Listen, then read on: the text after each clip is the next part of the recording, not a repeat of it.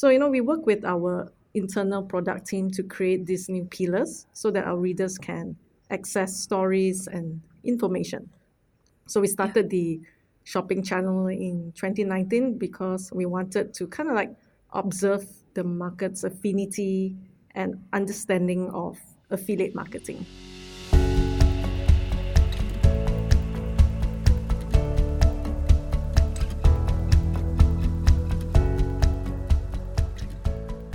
Welcome back to Media Voices, everybody. We're the media-focused podcast that takes a look at all the news and the views from the media world over the past week. I'm Chris Sutcliffe. I'm Esther Thorpe. And I'm Peter Houston. And that clip you just heard was from Rita Lee, who is the editor-in-chief of Yahoo Lifestyle in Southeast Asia. So we talked about her work at Yahoo Lifestyle, including spinning up new content pillars, what the opportunity for e-commerce is like in Asia, and what media trends she's got her eye on over the next few years. We also have a conversations episode coming up. Peter, why don't you take us through exactly what that's about? Last year, the team at PubPig, the publishing platform, analysed data from their publishing clients and interviewed 40 senior execs to create the company's first annual State of the Digital Publishing Market report.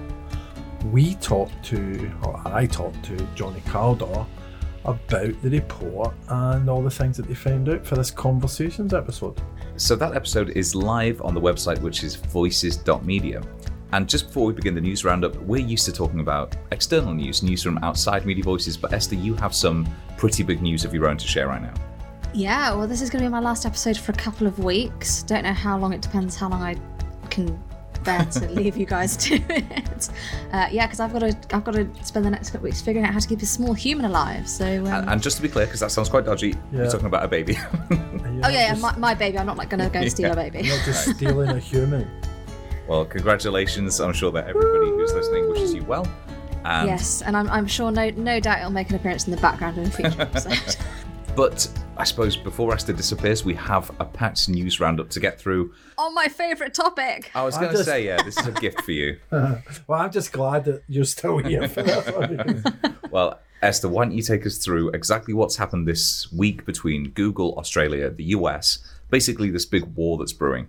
I think probably after the last couple of years we've had, I'm not sure I like the idea of describing it as a war, but so Google have threatened this week to withdraw from Australia.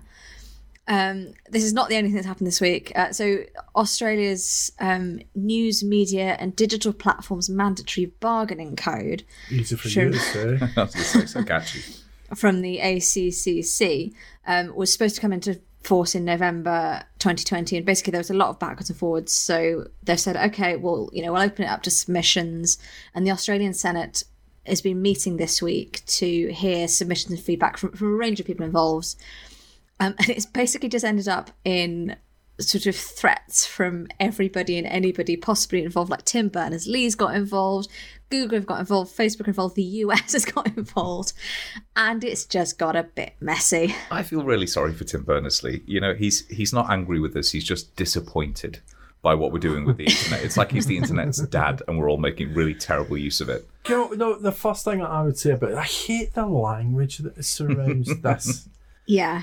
The whole threat and blackmail and going to war. It's just, these are commercial decisions. Australia wanted to introduce this code to get it's basically targeting Facebook and Google to pay Australian publishers for linking to their content. So it's not entirely dissimilar from what France was looking to do. Well, the European Union generally was looking to do last year with the snippet tax, that if you click through from Google or you click through from Facebook, Google and Facebook would have to pay publishers for that, which, there are a lot of problems with Google and Facebook. That is absolute insanity and is not the way the internet works. So there's a couple of things going on here. Who's the biggest media guy in Australia? Murdoch. So, really, who's pushing this? The Australian government, or is it him? That's what... I do love how quickly you went to, right, no, this is all like clandestine stuff. No, it's just money again. Of course it's money. That's actually what they're talking about. But what Esther's saying is right.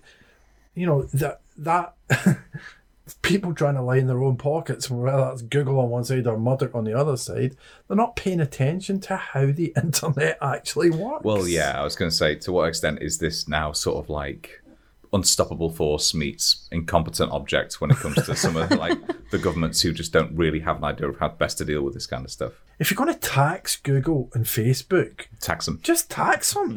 Yeah. Stop dicking around. If you're trying to subsidise journalism through this kind of revenue raising, just call it a tax and do it. What just happened in France? Because they've just done a deal in France. Okay, so France is like a... Nobody's really sure yet. So France were looking to implement the snippet tax, and what Google and Facebook have done instead is negotiate licensing fees for their two separate news products, at which point France has kind of gone, yeah, okay. At the moment, the snippet tax isn't being enforced, and neither side has said they'll abide by it. But the French publishers are kind of mollified because they've got these at least 3-year licensing deals at the moment. And what Facebook has turned around and said to Australia this week, Yeah, this is big. is can you just postpone the code for 6 months? Let us work out alternative deals with news outlets to pay for content, and then we'll come back and talk about it. But there's then lots of like... This puts a lot of Europe in a really difficult position because they're supposed to be implementing this snippet tax code themselves. Like, Europe passed the law; it's got to be passed into local law, and Oh, thank God for Brexit. this is going to be so messy. But is this not, okay, again, the case that ultimately the person who loses the most is the news consumer? Because a lot of people who do tend to get, most of their news through these platforms, they're going to be the ones who have their service disrupted. Also, smaller publishers. Yeah. Because, they, like it or not, they get found through search. Mm-hmm. And, okay, we're all going to move to Bing and DuckDuckGo. I nearly took a bet on how long it was going to be before Bing reared its head in this conversation. Ask Jeeves is going to make a big comeback this year, I can feel it. Well, the point with that, though, again, on this thread from Benedict Evans, is if you apply this to Google, you've got to apply it to DuckDuckGo. Yeah, and that's the thing. And I mean, so Google and Facebook have both said this week that Google has said that they would remove their... They would just withdraw from the country, but what's not clear is would that just be search, or would they pull Gmail, would they pull Docs, would they pull Maps? At which point you're suddenly looking at like that's huge for Australia. Facebook have said that they block Australians from sharing news on Facebook and Instagram, and the US very late last week basically said that if Australia implement this, it could run counter to the US-Australia free trade agreement. So it's low stakes, is what you're saying. There's like no repercussions. The Australian Prime Minister actually said that Australia makes rules for things that you do in Australia. That's done in our parliament. He's a bit Trumpian. Scott Morrison, isn't he? He's a bit... Actually, that's really bad. I'm not saying he's Trumpian. There's only one Trump. I watched that the BBC Trump show documentaries last night. He's Why gone. would you do this to yourself? We don't need to worry about this anymore. He's gone. Well, you know what we do, because see the loonies that actually enabled him, they're still there. I think any listeners we have in Australia should actually email us and tell us what the hell is going on and what you think about this. And Is it it's Demolition Man, where they have the franchise wars, and ultimately Taco Bell is the only restaurant allowed. It's going to be like that, but with the platform wars, guaranteed. I keep coming back to this Benedict Evans thread, but there's just some nutcases on there. Well, like one person says, "Oh, if we haven't got search, I'll just go back to the library and I'll use the library." Oh wow! And someone said, "Well, okay, but are you going to get the authors in the library to pay for all the citations that they've got in the back of the books that they're writing?" Well, I suppose we should move on now to the news in brief, lest we drive ourselves mad trying to understand that. So, news in brief, Forbes is launching a newsletter platform. Everybody should just launch a newsletter platform. The world needs more newsletter platforms. Anyway, Forbes' newsletter platform would allow journalists to have their own paid newsletters with a revenue share. I don't know, this is a weird one. I get it in a way. It's like the contributor network, but for newsletters. But So what don't you understand about that? Yeah. I kind of wonder why you would hitch your wagon to the Forbes star. I think if you're not big enough to do it completely by yourself, there's a little bit of backing there, and I think it's things like they get access to health insurance and things like that you don't get if you're on your own. But they're looking for people that have already got followers. Yeah, but not. I suppose that they're not looking for the Casey Newtons. They're looking for kind of the ones in the middle that have got a big following that can come to Forbes, but not necessarily big enough following to sustain them on their own. I'm not so sure about this one. Another busy week for Facebook. It's referred its decision to indefinitely suspend Trump to its new oversight board. So I think this was widely praised as the right thing to do because this is kind of what the board was set up for. But there's should the board decide to overturn the suspension, there's going to be a lot of questions about whether that was actually the right move for Facebook at the time. So this is kind of a bit of a definitely one to watch here. It's a do or die, isn't it? But sink or swim for that, for the outside board. They'll never overturn that, he said. He said confidently. And this one's quite interesting. Silicon Valley investment firm Andreessen Horowitz is launching a new opinion-driven tech media publication, which is going to publish articles from outside contributors. I've seen this described as basically being tech advocacy from a VC. I think it was actually Ben Evans who described Andreessen Horowitz as being kind of a VC, a media company that just happened to do VC on the side. And so this idea that they're going to be the advocates for big tech and actually have a publication to try and push the agenda and the discussion more towards the favour of big tech is kind of an interesting one. Isn't this just content marketing though? It sort of is. Like a mattress company having a magazine? Yeah, to some extent. I think the issue is that very, very rarely do people have massive controversies about mattresses, and mattress companies in general don't tend to dictate the fates of a lot of. No, there was a mattress controversy a few years ago, though. Do you remember? Yeah, I do. That was great. Was it a New Yorker article that went in? It was like a 4,000 word New Yorker article all about the mattress wars and how they were basically just like. There's some really dodgy stuff going on around them. So you say there's no mattress controversy? Wow.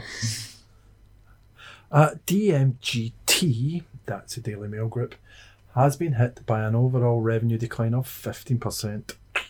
Its print advertising has slumped by 38%. You know what's horrible about that? And I know that the pandemic is largely to blame for a lot of that. Is that we always thought that was going to slow just because the proportions of money involved did mean that kind of that slump would tail off gradually. Yeah, but it's all because Metro's collapsed. Yeah, it's down to Metro not being there. Yeah. I mean, that like they were circulating like 1 million copies a day in London. That's just like not. But 8% up in digital, not enough. Nowhere near enough. You got to be 8. That's less than I thought that would be. Yeah, it's actually that seems quite low. Yeah, doesn't it? Well, we're being nice about Daily Mail Group. Well, it's not that we're nice about the Daily Mail Group. It's that we're nice about the people whose jobs depend on it. Yeah. Who are the innocents calling it. Oof, that's profound. That's a great episode. Everything's just too dramatic this week. Well, it's about to get better. Go on, Esther, get ripped in. So Taboola, my favourite company, has rolled out Taboola Stories, my favourite format. Publishers can now add stories or story-style article recommendations to the top of their websites. Lucky us. Yeah, I'm good. So what? I'm really confused about what this is going to look like in practice, though. Oh, so I'll put a link in. I'll put a link on the website, but basically, right. So Taboola normally comes at the bottom of an article, and you get the little boxes. So instead, you could go to a publisher website and see the circular stories widget at the top, and you'd tap on it, and it'd be these sort of visual stories interspersed with, top 10 amazing chocolate cakes you can make, sort of thing. But they're Taboola stories. Yeah. So it'll be a mixture of Publisher Network stuff and Taboola Network stuff. And finally, Peter, I'm going to have to come to you for some context of this one. Rolling Stone is going to start running effectively a pay-to-play system. It's offering quote-unquote thought leaders the chance to write for its website if they're willing to pay $2,000 to quote-unquote shape the future of culture. So we just leave it there. Well, I think actually this is the final nail in the coffin of culture. Like Hunter Thompson or whatever. Someone saying to him, "Well, give us $2,000 and you can write a cover story." He'd be like, he'd probably shoot you. It seems to me just to be making it slightly too explicit what a sort of billionaires club a lot of publishing actually is. exactly. You know what I mean? Like before you could sort of pretend it wasn't and that there was some genuine meritocracy to it. Well, if anybody would like to pay $2,000 to shape the future of media and culture, like we'll more than happily have you on the Oh podcast. yeah, absolutely. Yeah, whatever you want. $2,000, you can have whatever you want. This week I spoke to Rita Lee, who is the editor-in-chief of Yahoo Lifestyle in Southeast Asia. She's got more than 15 years' experience in publishing and online media, so I started by asking her about her career, how she got to where she is now, and what has changed in that time. Basically, like any other reporters or journalists, I started out writing for magazines, your traditional publishing, right? So I started writing for Hello Magazine and Hot, which is like a local entertainment magazine. I wrote for about like 3 years for both magazines, and then in 2009 I decided to ride the digital waves, with Microsoft, and that's when I was writing for MSN website. I was in charge of the lifestyle channel and then entertainment channel, and from there, I guess with experience and working with respective leads from other departments, I got to learn a lot, in my journey in the digital realm, I would say. So I was promoted to the editor-in-chief for MSN Malaysia. And back then, I think we were in a really great place. It was just like MSN, it was Yahoo, it was like Google, and things were doing great at that time. I'm sure you've heard, about other stories where some other companies have reduced their budget headcounts or even the newsroom size. So from there, I guess I moved on from Malaysia. I moved to Singapore. And from there on, I joined Singapore Press Holdings, and my role was to provide, advice and digital knowledge across the magazine titles that SPH had licensed with, and even for their internal titles. After I left SPH, I joined Yahoo right now. So here I am. Magazines, certainly where we are, have been in sort of almost terminal decline for probably the last couple of decades. Has that also been the case over where you are? That you can sort of see that they're really on their way out. Yeah, I mean, we've been seeing a couple of like, the magazine titles tampering off. Like last year, we covered a story of how one of the biggest publishing house in Malaysia who had to close down, and the editorial teams there, the editors who spoke to Yahoo anonymously were just kind of shocked that it was just a sudden thing. So I guess like the circulation for magazine titles are not doing that great here. I guess we're seeing like the dropouts in numbers, and people's behaviors in consuming news have moved online. Yeah. So what does your day-to-day work involve in your role as editor-in-chief of Yahoo Lifestyle and Entertainment at the moment? So I look after the lifestyle channel. We look after, the markets in Malaysia, Philippines, Singapore, so the English markets. We don't have offices there, so the headquarters is based out of Singapore. So my role is to, create content, English content across the markets, whether it's across beauty, fashion, travel, entertainment.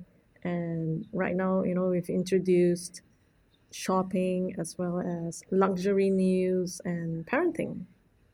Is it the shopping and parenting that are the new channels you've spun up? Yes, those are the two new pillars that we generated last year. Yeah, so what was the sort of thought process behind identifying and launching those?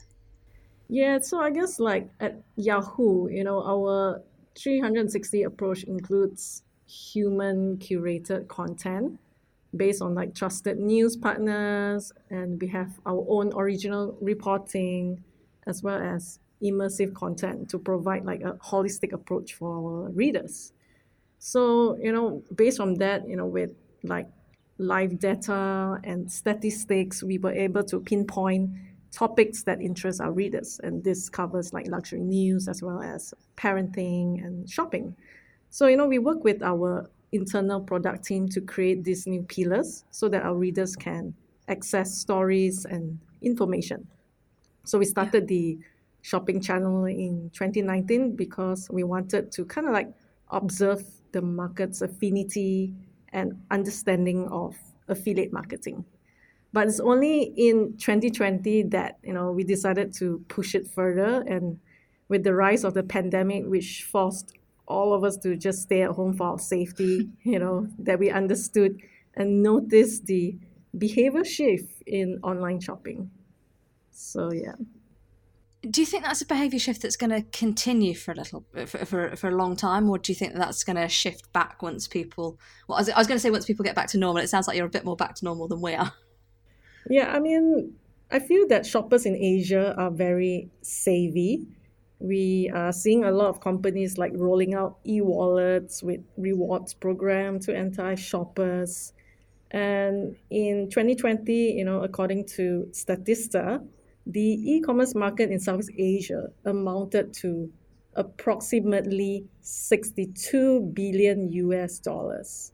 Wow. So yeah, it's amazing. And from that, I feel that, the shoppers, they are bargain hunters, they're looking for rewards. And this behavior shift to online, it's what prompted them to, look for deals or look for bargains. They're doing research. So yeah, I would say this trend would probably continue upwards. Yeah.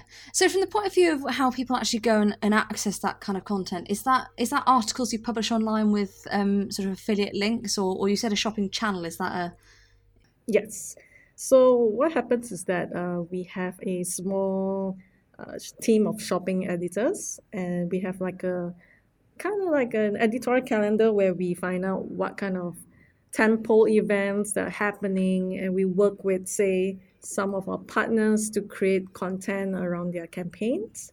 So with that, we try to generate or give a little bit of our own curation of, say, a mix of evergreen content as well as our providers or even our partners' campaign on top of that.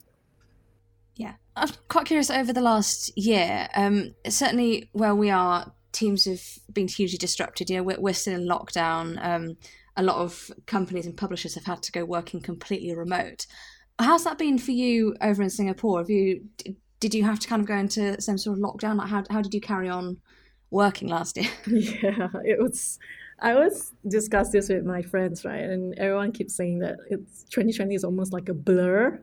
But for me, it was like, wow, it was full on. I remember we just started, in the early days of the pandemic, we kind of noticed a surge for information and news updates relating to the virus global reach and impact, how countries are responding, the health and scientific knowledge about the virus.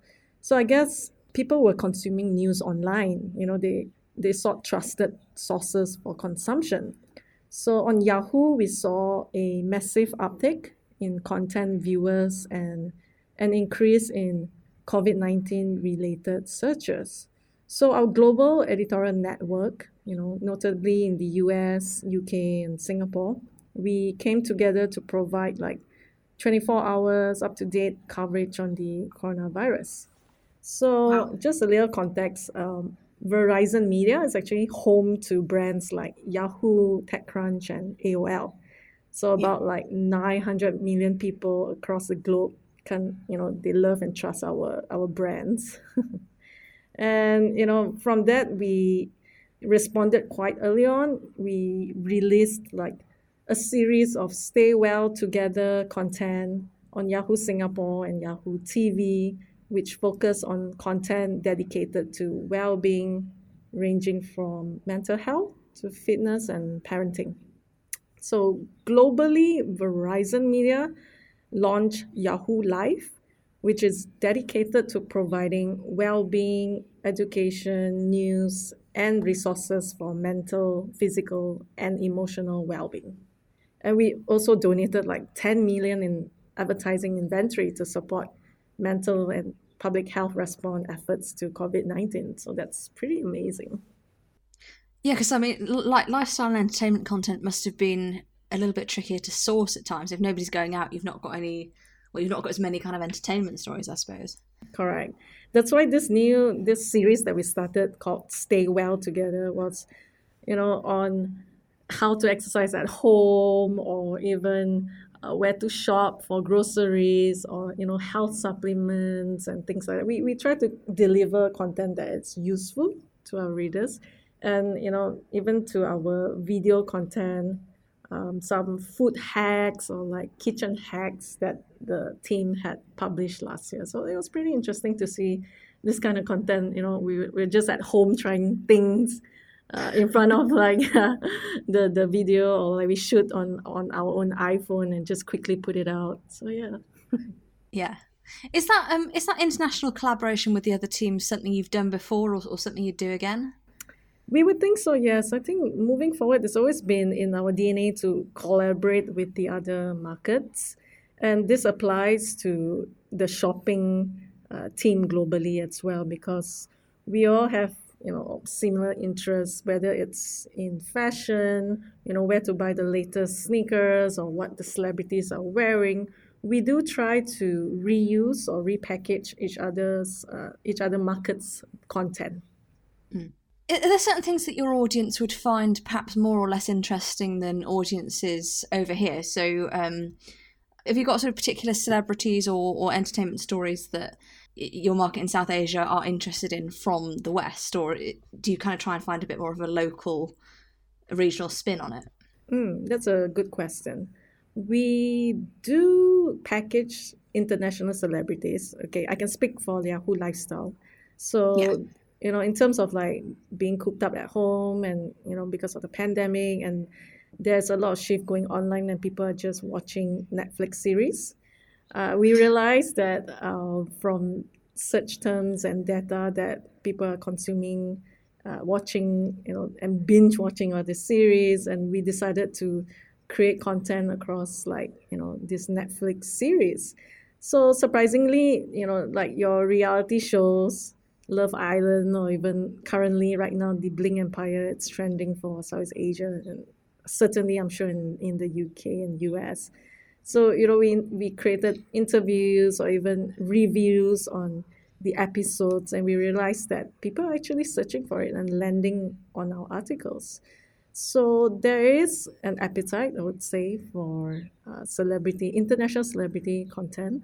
We try to create content around what people are searching for, and it's to give the masses what they want, right? I'm very sorry to have inflicted Love Island on you from all the way over. Yeah, it was pretty entertaining, I would say. And then in terms of where audiences go to actually consume the content you produce, that must have changed in the last 10 years. Do they presumably they don't come straight to the website anymore? Like, is social a big part of it? Where do people go to read what you do? Yeah, so the audience consume Yahoo's content both via our Yahoo homepages, and they do discover content on social media. So a big part of like the Yahoo Lifestyle strategy this year is to grow evergreen content. And some of them can be tagged to shopping articles. So for example, I'll give you, there was this whole rainy season that happened here in Singapore. Every day for the past like 2 weeks, it's been raining cats and dogs. So the team jumped on creating a shopping article that recommends waterproof boots, bags, makeup. And, we saw like sales of umbrellas jumping in our backend data. So that's pretty interesting. Yeah. And we find that celebrity content is huge for us. When we interview the celebrities and when the personalities themselves share those content on their social media account, it just goes to show that there's trust in our reporting, for them to share with their fans. And then what are some of the biggest media trends you've got your eye on over the next couple of years?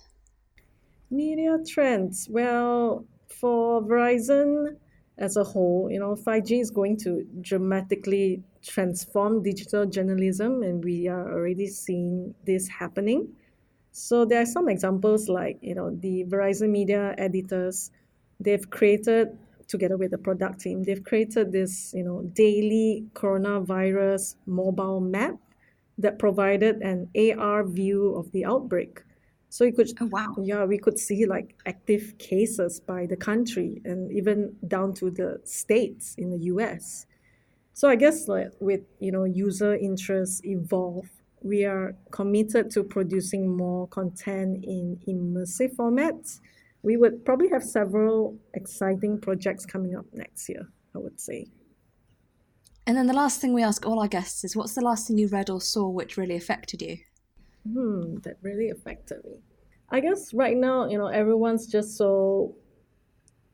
been consuming content on Biden's inauguration, right? And there are like so many interesting content coming out from there, down to even the fashion and, drilling down to what Lady Gaga's wearing, what the meaning of, the color purple is and the color white, what the colors represent. I thought that was really, really interesting. I think some of our Yahoo Live editors in the US and UK had long features on the fashion. And it gives like the readers an up-close view of like, there is a thought process, right, behind the attire, behind what these colors represent in history. So I thought that was pretty fun to read. And of course, like, memes, everyone loves memes, and our editors like curated Bernie Sanders memes with his mittens, and they called that like, funky chic look. That was pretty entertaining to see and read, and people sharing that content. So if you haven't had enough of Media Voices at this point, you can listen to a new Conversations episode with Johnny Caldor talking about the state of the digital publishing market. Just go to the website voices.media and it's there. And if you want to keep Peter and Chris fueled with virtual coffees while I'm away, you can go to voices.media/support, where you can find a link to our Ko-Fi page. Would you spend it on coffee or beer? You'd probably beer. It'd be both. I want to kind of speedball the two. Well, so I want to.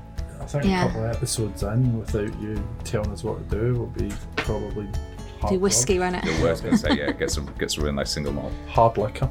And if you're still in desperate need of some Media Voices content, you can go to our website, voices.media, to sign up for our daily newsletter. That goes out every single day of the week and includes a roundup of the 4 most important stories from the previous day that we think are most important to you. So do go to the website to check that out, and also our archive of past episodes. Thank you very much for listening to Media Voices. Please join me in saying congratulations and good luck to Esther. Woo!